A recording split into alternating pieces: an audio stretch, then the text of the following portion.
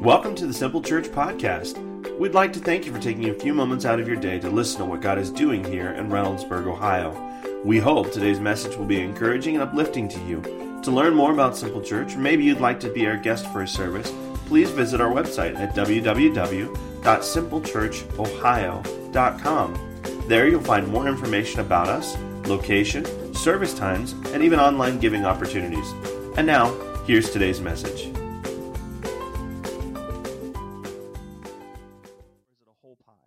Oh, it's a whole pie. All right, I got to make some pumpkin pie this afternoon. For a whole pumpkin pie, she's agreed to moderate for us today. So she has the list of questions, and we will follow you, Kyle. So go ahead and lead us. Question number 1. How do you protect your children from people who try to turn them into Michigan fans? Oh, I got this one. First of all, you need to love and nurture your children and teach them the ways of Ohio State, okay? They need to have Ohio State gear. They need to watch the games with you. If you're unable to watch the game, you at least need to claim that you record it so that you'll watch it later. It needs to be important in your home. And then when a Michigander comes your way and says, go Wolverines, they will know exactly what to say in response to that, okay? Get behind me, Satan, is correct. You need to give her a microphone. She's funny. Get behind. Oh, there it is. That's right. Well, we put a spanking on him yesterday, didn't we, right? That's good. Yeah.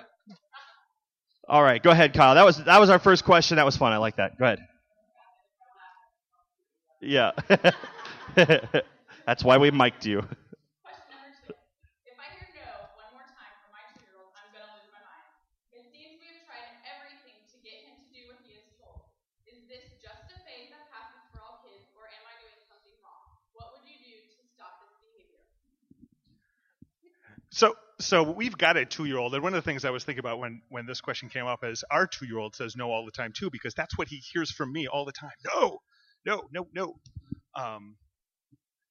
It's normal, and it's going to happen, and this kid is just trying to express some independence. They've been kind of latched onto you for anything and everything, and now he's starting to learn that he can respond and that he can start being a little bit more independent. He's not trying to be blatantly rebellious. If he's 16 and you tell him to do something, and the kid says no, then you've got a different situation that you have to respond to. But a 2-year-old just doesn't want to do the things that you want him to do, and the attention span is pretty short, right? Who's got 2-year-olds here? How long is that attention span? It's really short. So he's going to say no. He's doing what he wants to do. He doesn't want to do what you want him to do. He just wants to keep on doing his own thing, and that's totally normal. However, you get the opportunity to walk him through the stuff that you want him to do. That if you want him to give you something, he says no. Well, you can help him give it to you, and start that practice of showing him how it is that he should behave. Personally, though, the bigger issue in that question is not so much that your 2-year-old is saying no. That's just normal. It's the losing your mind part. That's something that you can hopefully actually learn how to control. That when it comes to our kids, and I'm saying this, I'm presenting this not from an area of expertise. Being patient with your kids is crucial. Unfortunately, I let myself get to the place where I'm losing my mind with my little ones, and really that's on me. And last week when Aaron was preaching on the things that parents need, those there were some key things in there. One of them is rest. If you've got a 2-year-old, you're toast, right? Amen. You're toast, and that mental condition leads towards losing your mind, and you've got to take advantage of the opportunities to rest and refill. I was thinking about when we were singing along with the worship that God loves me so much, and He's so patient and loving with me that I could probably be more patient and loving with my kid if I was a better child to him. If I allowed him to parent me better, I would probably be a better parent to my kid. patience and consistency is a huge issue here. Don't lose your mind. Don't lose your mind. Rely on your spouse. Rely on friends, on family. Rely on God. Get some quiet time in to be able to handle the situations that come up, because they're going to come up. They're going to come up now, and they're going to come up later. And if you're not preparing for them now, when they're 2, when they're 15, if that's when you start to figure out how to be patient, it's just not going to happen. I would just add one little bit of wisdom that a older mom gave to me one time, who raised 4 kids. And these are normal development stages. No in the terrible twos is a very normal development stage. In fact, something would be wrong with your kid if they didn't go through that. And it's hard for us to deal with, but it's absolutely normal. It doesn't mean that you're doing something wrong. So we're really, really hard on ourselves, right? When maybe we imagine what other people are thinking of us as parents, when they see our kids yelling no at us at Walmart or something like that. Don't feel like it's a reflection on your parenting when your kid is going through some natural stage of independence that all kids need to go through. Give yourself a break. I got nothing to add. No further questions, Your Honor. When is it a good time to talk about an absent and deadbeat parent in every aspect? I think that was mine. Yeah, that was ours. So we're foster parents, and I know we've got other foster parents in here as well. We'll just the first and blatant answer to that is never. It's never okay to talk about everything when it comes to a deadbeat parent or an absent parent.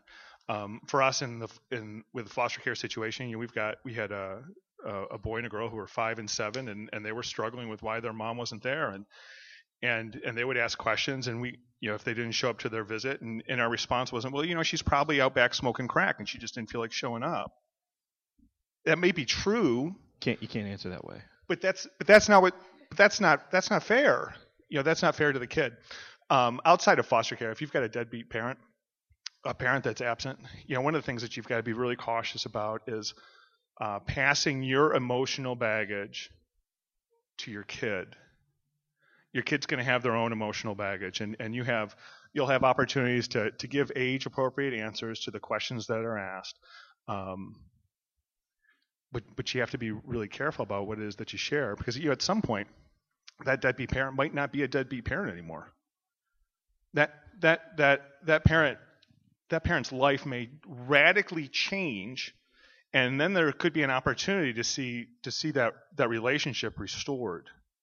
And if what you've done is fed into the bridge burning, who wants to be, blocking that opportunity to see a relationship reconciled?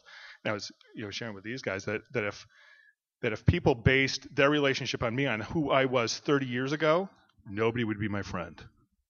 I wouldn't have any friends. I was a jerk, and people knew me as a jerk. I've changed, and I've reconciled some of those relationships. Don't be a stumbling block to the possible reconciliation of that relationship. And then realistically, scripturally, we're not, we're supposed to speak words of encouragement. We're supposed to speak words that build each other up. Their dad, their mom might be a complete and utter loser, but that's not what you need to express to your kid. If she is, your kid will figure that out. But you don't have to feed into it. So, age-appropriate answers that leave the possibility of relationship restoration in the future. Just have a little bit to add again. What I would do with the foster kids, and if it was my own kid, focus on how your kid is feeling then, and help them through that and deal with that. All their life they're going to deal with disappointments, right? Let's teach them how to handle those disappointments rather than focusing on the negative in somebody else. Too much in our world we see people blaming other people for everything. Let's just help them learn to deal. Your mom's got some things that she has to do and that she's working at before you can come home. You need to have a safe home to come home to. Or I'm not sure why your dad isn't here. You don't have to lie. I'm not sure why your dad didn't show up. I know that must be sad for you. Let's pray about it, and then let's play cranium. Um, as most of you know, our daughter is my biological child, and her other side of her DNA, he's never even laid eyes on her. And so, as far as I learned very early on, I was reading Purpose Driven Life, and there was a part in that book that I applied, and I've lived that out for the last 11 years. And it just said, no matter who the parent is, your child, they did get some of their DNA, and you love your child, and your child wouldn't be the same child without that person. So I learned to be grateful, and I can appreciate the gift that he gave me, whether he really missed out on a really great gift, and that's on him. But I learned to look at it that way. So there's never been a time that we've answered questions and things that she's asked since, as she's gotten older. But there's never been a time that I've had any one negative word to say, because he gave me a great gift, and that's all there is to it. I agree.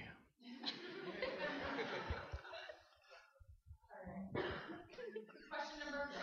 If you are part of a family that shares time with kids, where is the balance between enabling the other parent or allowing them to fail when it comes to extracurricular activities, such as school, church, and community events? Do you just let it happen? And if so, how do you have those conversations constructively with your children who are hurting as a result? Okay, so what I hear you asking is, I have a parent that is that I'm sharing time with the kids, and this person is not interested in their life, maybe their school life or the church they're attending or the activities that the kids want to be part of. And sometimes they show up to their sporting events, sometimes they don't, and you have to explain that, and you want to try to help them by calling them to remind them over and over again. This is kind of what the question I hear that you're asking, so I'm going to answer it that way. If it's not, see me later and we'll talk about that. But the first question was, do you continue to enable them? No, you don't. That puts a lot of extra work on you, and ultimately that's a control issue. That you are trying, and it's an okay one. It flows from the right place in your heart, where you don't want your kids to get hurt. You don't want them to suffer because the other parent is hurting them by not showing up or not showing interest in their lives and what they're doing, right? Or is too busy or won't take time off to engage in what's happening there. So I understand you don't want them to hurt in that way. So that this effort to control flows from a good place in your heart. However, I will tell you that when that blows up in your face later on, when something goes wrong, your kids are going to point at you and say that you're the one that manipulated everything and controlled it all. And so my advice to you is, no, don't be an enabler. Always invite. No matter what you do, if there's a split between the parents, it always needs to be done first biblically out of love and out of peace. You need to seek those two things. That you can have love and peace between you and that other person. And then you can invite them and tell them about activities, and when they fail, to come in and be involved. That's their choice. And when your kids are broken, you get to sit with them and you get to put your arm around them and you get to say, I know this sucks right now, and I'm sorry you're hurting. I don't know why they didn't choose to come. I don't know why they didn't choose to be here. But I want you to know that I love you, and that I'm here. And I think that is the bigger picture. I think that's the better thing to do, because you teach them now how to deal with disappointment. You're not sheltering them from everything. I always think of that scene in Finding Nemo, right, where Dory's like talking to Merlin, and she's like, "Hey, you can't keep everything from happening to little Harpo, Fabio, Nemo, right? Like you absolutely cannot." And when it comes to the other parent, the rule applies here. You can't protect them from everything. You can, however, teach them how to walk through that brokenness. You can love them through that brokenness. You can pray for that other person. You need to be praying for that your child's parent, no matter what, whether you're married, separated, or were never even together. You need to be praying for them. Do you have anything you want to add? Okay, well, all right. That's it. They got nothing else. Yeah, go ahead. So with that, what I've learned too is maybe even some families that have some of the shared parenting, what Eric and I have seen too is that some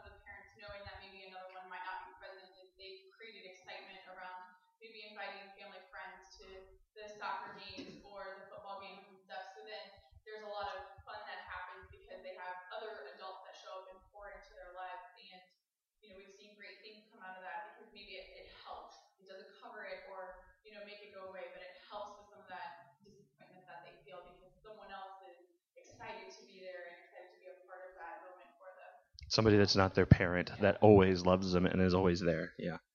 Very good. Thanks, Kyle. Yeah. Wait, so that's a service opportunity for us all, right? We all know people, one parent families, and we may know the situation. So there's something so easy we can do to serve that family, share the love of Christ that we know with that child by really investing in them, showing up at their sporting events. So that's a good opportunity to watch for. Amen. And don't even just leave that for the single parent families. That's just a good thing for anybody. In our former congregation, I would show up to some of the kids' baseball games, and it was cool. The parents loved it, the kids loved it. It was just tons of fun. Next. Number 5, as a parent, I want my children to be more respectful to me. What can I do to get them to understand that respect is very important? That's all you. I'm going to take this one. I think the answer is really simple, and it's kind of found in the question itself. If you want to be respected, give respect. Be respectable. Be somebody that your kids will want to respect. Be a man or woman of integrity and character. Be somebody that they can respect. And because I can't get away from this idea, and I know it sounds so crude, but I'm going to say it anyway. Monkey see, monkey do.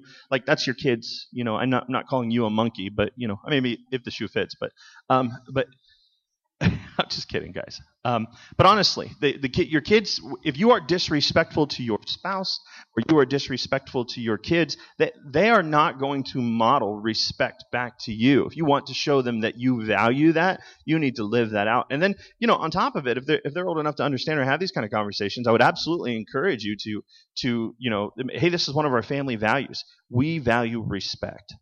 If you really want them to understand that, talk about it. But more than talking about it, demonstrate it. Because you can talk about it till you're blue in the face, but if you are a disrespectful person, they're not going to pick up on that. They're not going to understand that. Okay. You're just that good. Yeah. Well, thanks. All right, number 6. How do you protect or shield children from this society today having such a big impact on everyone or their lives?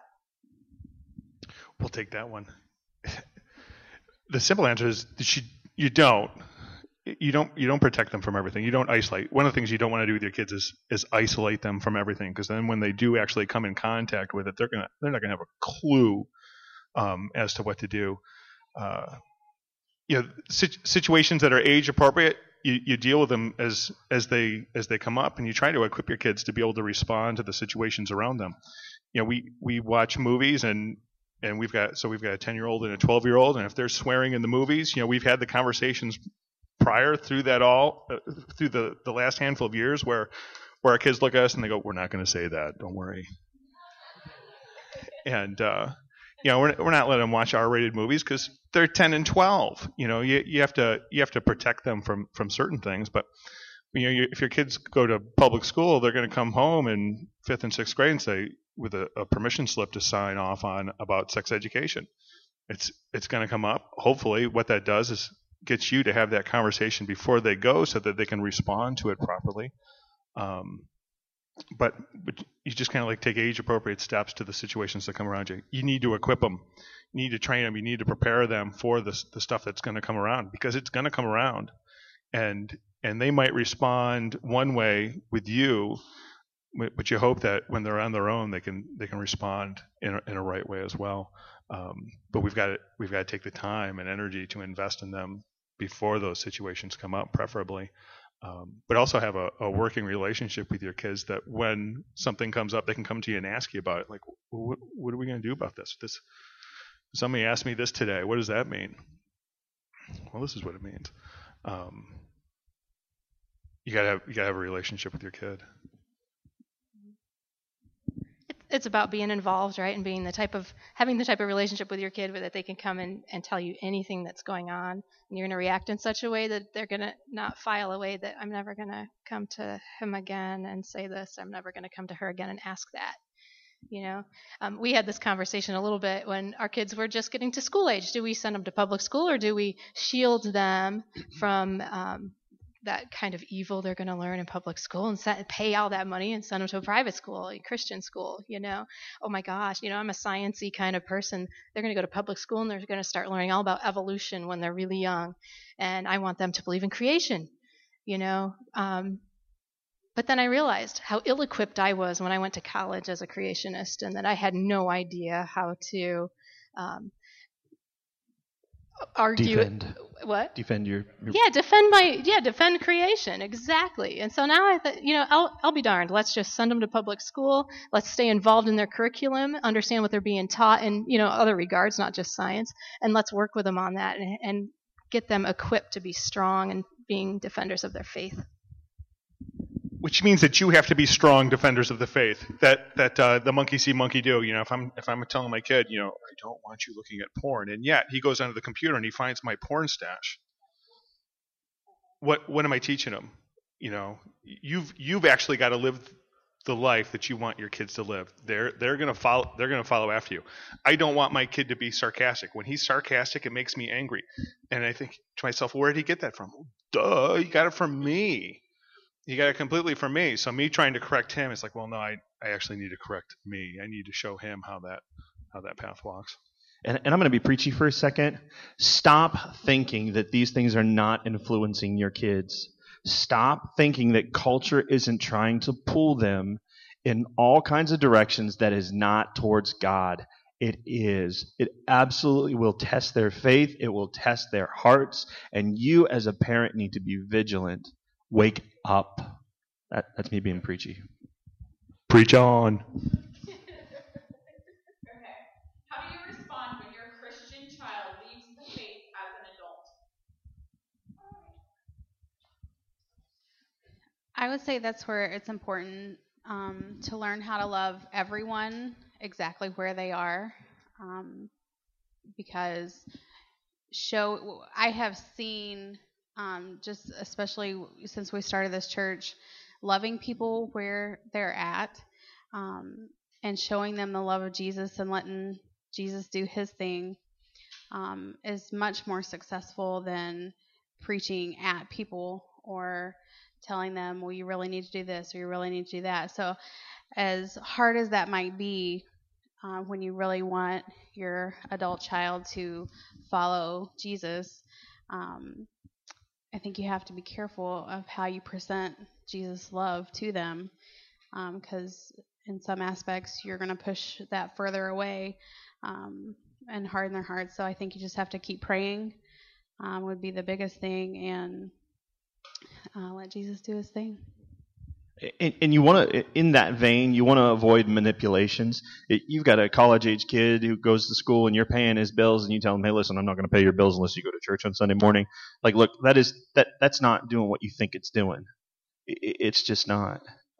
It's just like Shanda said, you got to love them right where they're at. And continue to pray for them. I have unsaved family members that I text from time to time. Hey, how can I pray for you? Because they know that I pray for them, and they appreciate that. That you don't have to stop being a Christian because they are. In fact, they may go out and may try to explore different religions. They may begin to look into them, and I would encourage you to when I say be okay with that, I don't mean be okay with that. I mean, say, great, let's explore it together. Let's talk about it together. Let's follow this trail. Let's see where it goes. Let's see where it goes, and then I'm going to challenge that faith if you're okay with it, and challenge it. If they decide to convert to Muslim or to Buddhist, and I'm not saying go to a Buddhist temple with them or go to I'm not saying go to church with them and condone that. It's completely different. Loving them where they're at means just that, just walking with them, and you're going to come up against. Here's the one challenge you get to come across: Buddha, that guy's dead. Muhammad, that guy's dead. Jesus, that dude's alive, right? And you can't defeat that. You just can't. So you don't have to preach at them. You don't have to beat them up. You just got to love them. Love them right where they're at. Hold. Love them where they're at, but pray like crazy. Yes. Get your crazy friends praying for them too. I married a raging atheist. and it wasn't me nagging at him every day that turned him around. He knew where I stood. I did openly share where I stood, but I didn't keep on sharing it and keep on harassing it. It wouldn't have made any difference. I just prayed like crazy, and I prayed that God would put other people in his path every time he turned around that could share his love and his wisdom, and that's exactly what happened.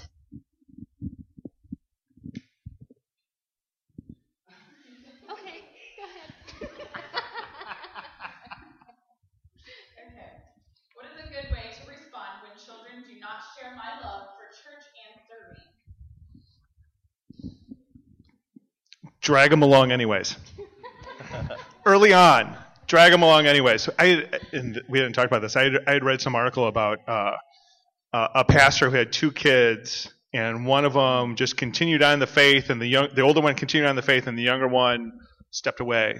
And this guy had been doing research on pastors that had that situation, and what they found out was the first kid went everywhere with the dad. Small groups, meetings, Hospital serving, visitation, everything that kid went along with them. And the second kid, because their church had grown, they had gotten a little comfortable, they were able to get babysitters, and they didn't need to bring the second kid along with everything. That he stayed behind some, and that's the one that walked away. But the kid who went and saw everything, even they didn't have to be standing there by the hospital bed praying, but they saw their parents' faith in action. That was a significant had significant impact. So on one level, you want to bring them to the stuff that you're doing. Bring them no matter what. But at the same time, the things that you're called to, the gifts that you have, the talents that you have, the calling that God has placed on your life, and how it is that you serve, how it is that you worship, might not necessarily be the calling that is on your kid's life. We had, in our old congregation, we had Amy Bray and Jeff Bray. Amy Bray, I used their names. Whoops. They're not going to listen to it anyways. Oh. So Amy and Jeff, Amy was probably about our age, and Jeff was 17 when they started coming to our congregation, and Jeff was just coming because his mom was dragging him along with him, and he just kind of like hung out. He was there, nice kid, but he really liked baseball. He just constantly watched baseball, and I can't remember how we talked him into going to Nicaragua. We do mission trips every year. We go to Nicaragua for a week, and we talked Jeff into going to Nicaragua, and he had told Amy that one of the things that he was hoping to find was compassion, that he has absolutely no compassion for anybody, that he could watch TV, see the tidal wave wiping out tens of thousands of people, and it's like, let's watch baseball. Click, and he'd go to baseball, and he said that's just where my heart is. That's where my head is. Now his mom was fairly reserved, pretty quiet, didn't go out of her way, and she went to church. She was a faithful churchgoer. Jeff decided to go to Nicaragua. Amy would never go to Nicaragua. There's no way that Amy would ever go on an international mission trip, and Jeff went. She cleaned. Yeah, that's what she did. Yeah, she cleaned. So we took Jeff with us to Nicaragua, and after spending a week in Nicaragua, I watched God transform this boy's life. Radical transformation, doing something that was not in his mother's DNA. And he has now been around the world. He spent a year going around the world as a missionary. He leads teams of missionaries to third world countries in Central and South America and Cambodia. And he had the opportunity to find who he was in his faith. He wasn't just piggybacking on his mom's faith. That he had that opportunity. Now, Mom, even though she wouldn't go on a mission trip, she totally encouraged and supported and went out of her way to see that happen, even though it drove her nuts. The thought of her boy going away for a year, it almost killed her. But she let it go. Now, in Simple Church, the question came from somebody in Simple Church. So if you're bringing your kids here, and we'll just throw out kids ministry because my kids work in kids ministry, and one of them loves it, the other one will do it. I do it. I don't love it. I do it because I know it's needed. It's not my gifting. It's not my talent. Odds are it's not your kid's gifting or talent either. If they hate it, don't knock them for it.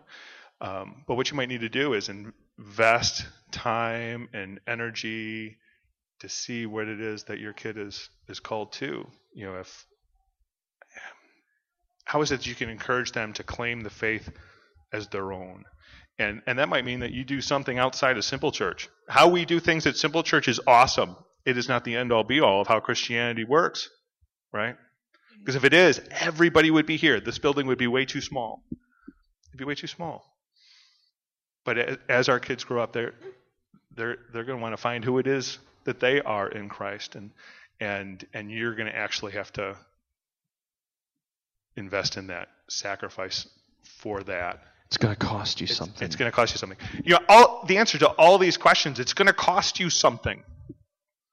If what you want is good, if what you want is what God wants, it's going to cost you something. Whether it's being patient when your kid is saying no, whether it's your kid doesn't want to do kids ministry or whatever ministry, it's going to cost you something. And really, your kids need to see that.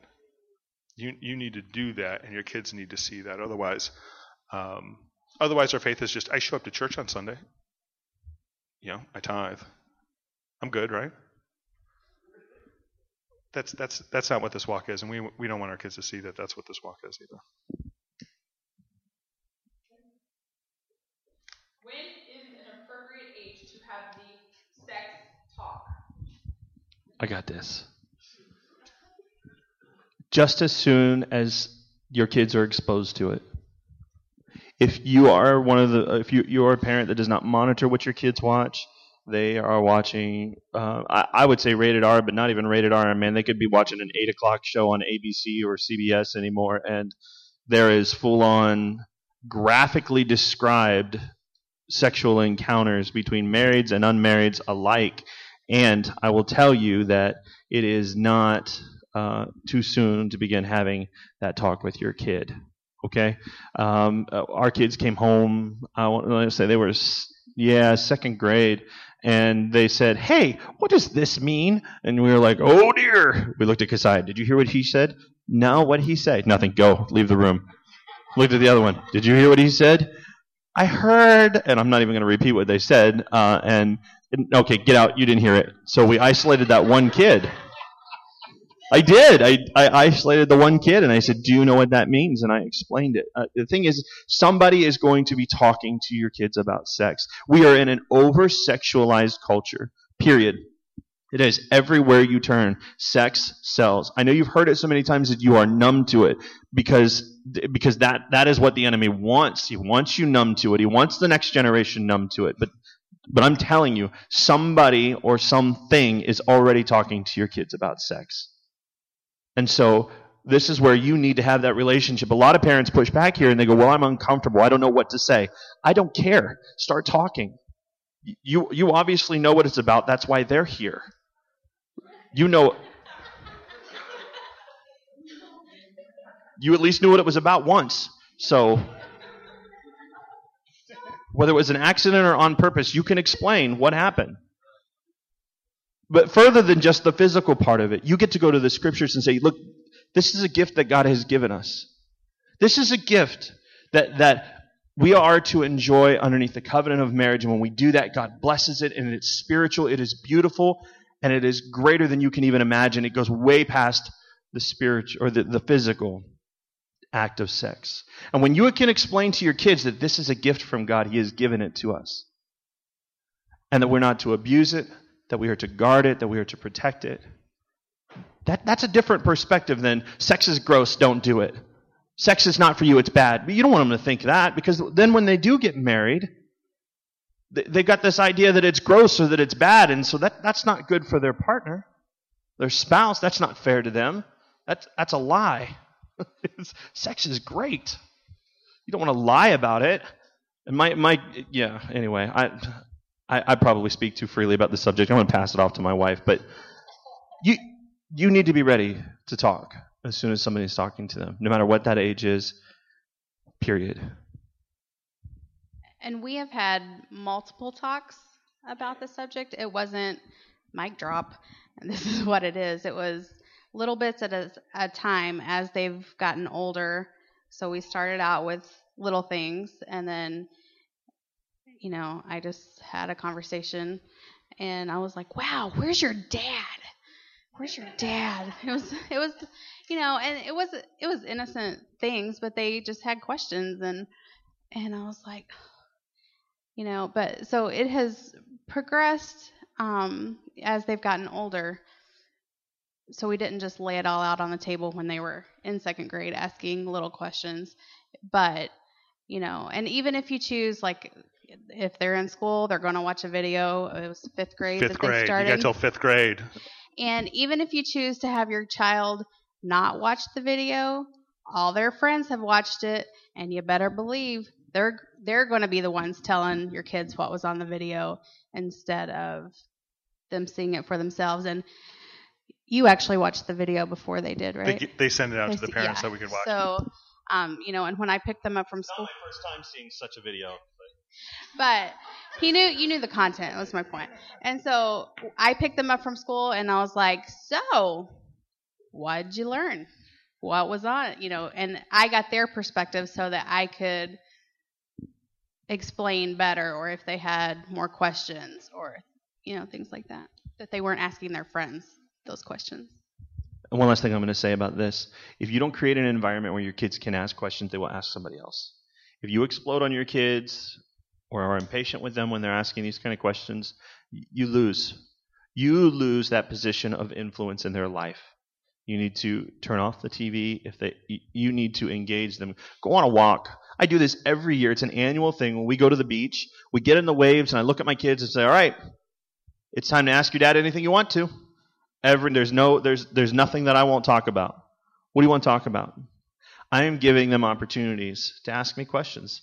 And sometimes if the sex question is going to come up, obviously I separate the boys and the girls because they got different questions. And if Keziah wants to talk to me about sex, I of course want I want Shanda to be there present because I just think that's appropriate. If you are a single parent and you are uncomfortable and you're going to engage in this, and you are the opposite sex of your kids, maybe invite somebody in that is. If you've got boys you need to talk to and you are a mom and single mom, invite somebody that you trust or that they trust into that conversation. However you need to do it, you need to be talking with your kids about this. So give them opportunities. And start really early. As your kids get older, opening up those doors for conversation are really, really hard, and you won't notice that you missed it. That you won't notice, I can already see in my relationship with my boy, where we have some walls up, and it's way harder to fix it now at 12 than if I had listened to the people around me back when he was 3. Do it now. Start today. Doesn't matter how old they are. Start. Just a few more questions to get through. Pretty sure someone knows this about me. Next one. How can I get my child to stop throwing tantrums when we leave somewhere fun? I've tried the warnings ahead of time, and that doesn't work. Stop taking them anywhere fun. Solved. Next. I think this was in relationship to a 2-year-old again. Have realistic expectations of your kid. A 2-year-old is thinking, I'm having fun. I'm not having fun anymore. Wah. That's just how it goes. If you can hang in there for 5-10 minutes through the whining, they'll probably mellow out of it. If when you get home they're still crying, remove them from your space. Let them have some quiet time by themselves. You can start having the conversations. I have a conversation with my 2-year-old, and he responds with blah, blah, blah, blah, blah. Hey, dude. We understand each other. Bye-ya. Bye-ya. But start that process of having the conversations. The conversations are good. Have realistic expectations of your kids as you're having those conversations and what their reactions are going to be. As they get older, the conversation could be with your kid, we're going to be leaving here in 15 minutes. If you pitch a fit, if I'm talking to my boy, he's 12. If you pitch a fit, we're probably not coming back here again. And we leave, he pitches a fit, we go home, we're not going back there again. The next time he asks, can we go again? No, we're not going back, dude. Remember what happened last time. Even if it's something I really want to do, no. You're going to have to make some sacrifices. You're probably going to have to step away from some of the fun things that you like to do to be consistent with your kids and let them know that there are repercussions. For a 2-year-old, be patient. It's normal. Quiet time is totally fine. but have the conversations and know that they'll get better as they get older. Hopefully. What's the best way to handle whining in bigger kids? Don't. So the question lends itself to a couple things. If your kids are whining, depending on the age level, they're probably tired and just need a nap. You say, well, my kid doesn't want to take a nap. Look, put them in their beds, shut the door, and when my kids were younger, we put these little knobs on the kids' doors on the inside that they could not open the door. We made the room safe. They're wonderful, and we made it safe in the room. That room makes the room safe. Like the bookcases were bolted against the walls, and we had a TV that played Barney and the Wiggles all the time in that room. It was a TV. They're older kids. I had to tell you this. This is probably a learned behavior. They have learned that you will accept it, and that you will accept that kind of, maybe it's backsass or back talking, or your kids are just being sarcastic back with you. If they're doing that, it is probably because they have learned that they can, and that you won't do anything about it. And you may look at them and say, well, the next time you do that, forget the next time. Look, respond now with a consequence, right? If they are sarcastic, you say go to your room, and they say something, or you ask them to take out the trash, and they roll their eyes or give an attitude, that they've learned that you will accept that. So if you just stop accepting that behavior and let them know, hey, if you behave this way again, I'm going to take away, or this is the consequence. And you don't have to yell, you don't have to scream. You just need to let them know, hey, this is the consequence. You did it. Here it is. My kids, it's their iPad. I can take away the iPad or take away TV, or I can send them to the room for a while to chill out, whatever it is. Immediate. There's no talking about it. There's no yelling. There's no threat for next time it's done. They will learn not to behave that way because they will not like the consequences, right?